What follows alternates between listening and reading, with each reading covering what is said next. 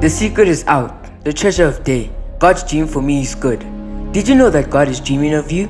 And He gives you dreams? Yes, He has the perfect dream and plan for your life. He loves to see you dream, grow, and develop. The secret is out. God's dream for me is good. In the Bible, we read about Joseph's life story. God gave Joseph dreams as part of God's plan for him. This means Joseph had seen God's plan, but still had a lot of growing up to do.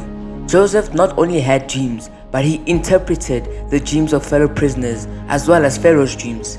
Just like Joseph, God will give us dreams that are good and part of His greater purpose. But we must remember that God is more interested in our character than our comfort. Ephesians 4 verse 2 says, "Be always humble, gentle, and patient. Show your love by being tolerant with one another." Today's treasure fact is, God has a plan for my life. I just need to listen, stay humble, and have faith. Write down your dreams and pray about it.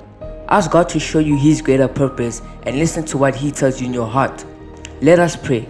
Thank you, Father God, for your dreams and plans for me. Help me to be patient and to stay humble.